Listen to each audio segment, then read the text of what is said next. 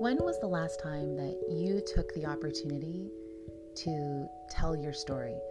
To think back on all of the parts of you, the experiences that you've had, the people whose paths you've crossed, and how those have contributed to who you are at this very moment. And whether or not you're in a place of whether you're happy with that version or you're striving to become somebody else or let some pieces go, it's a beautiful thing to be able to stop and reflect and tell that story of how you got to where you are.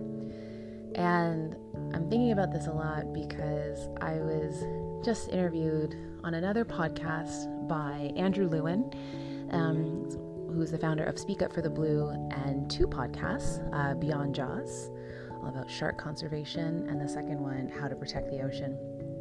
And he found me through another podcast, Seas, shout out to them. Absolutely love having been part of them in their early days, and great friendships that have developed from having conversations over water and our work in the ocean. And the fun thing is that yes, I've started a beauty company, and the stage that I'm at where I am actively pitching, fundraising, making my pitches, trying to get some sales, get that early traction, I feel like the story that I tell and the inspiration behind Lowless is obviously different depending on who I'm saying it to.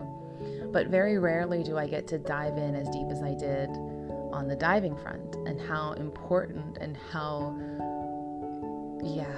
important that scuba diving was to the early beginnings of Lowless in this story. So getting to sit down with Andrew, it was the eve of my very first pitch competition back in July.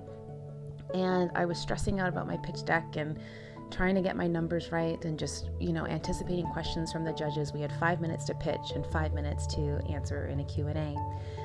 And the evening before was when I had scheduled with Andrew to sit down for this conversation. And I felt so relaxed to be able to just sink in and talk about what it means to be a diver, what that decision was, like what my dive story is, what is my diving identity. And here, I tell people that I'm a professional scuba diver. I love leading with that now. It's just such a fun, cool fact. And it's true. I haven't dove in a while. I have a dive coming up in Halifax that I'm very excited about in a couple of weeks.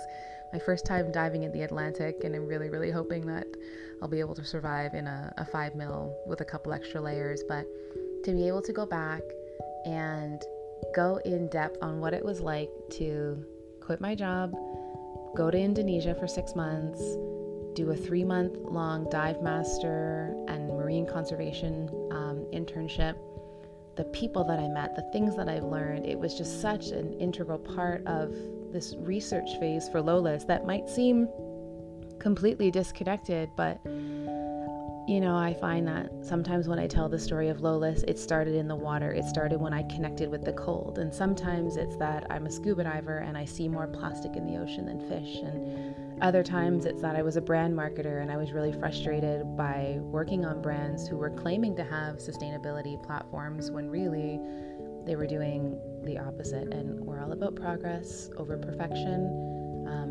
At least it's part of the conversation. But I'm really, really glad to be able to say that no matter what angle I come at this story from, we end up at the same result. And so I'm super honored to share that I no longer feel the need to leave Canada to feel connected to the ocean. I could shout out so many people right now who I'm so grateful to have connected with within the last year. And I just know that the work that we're doing is going to add up to a positive collective impact. So there is so much more to come. There's a lot of travel coming up.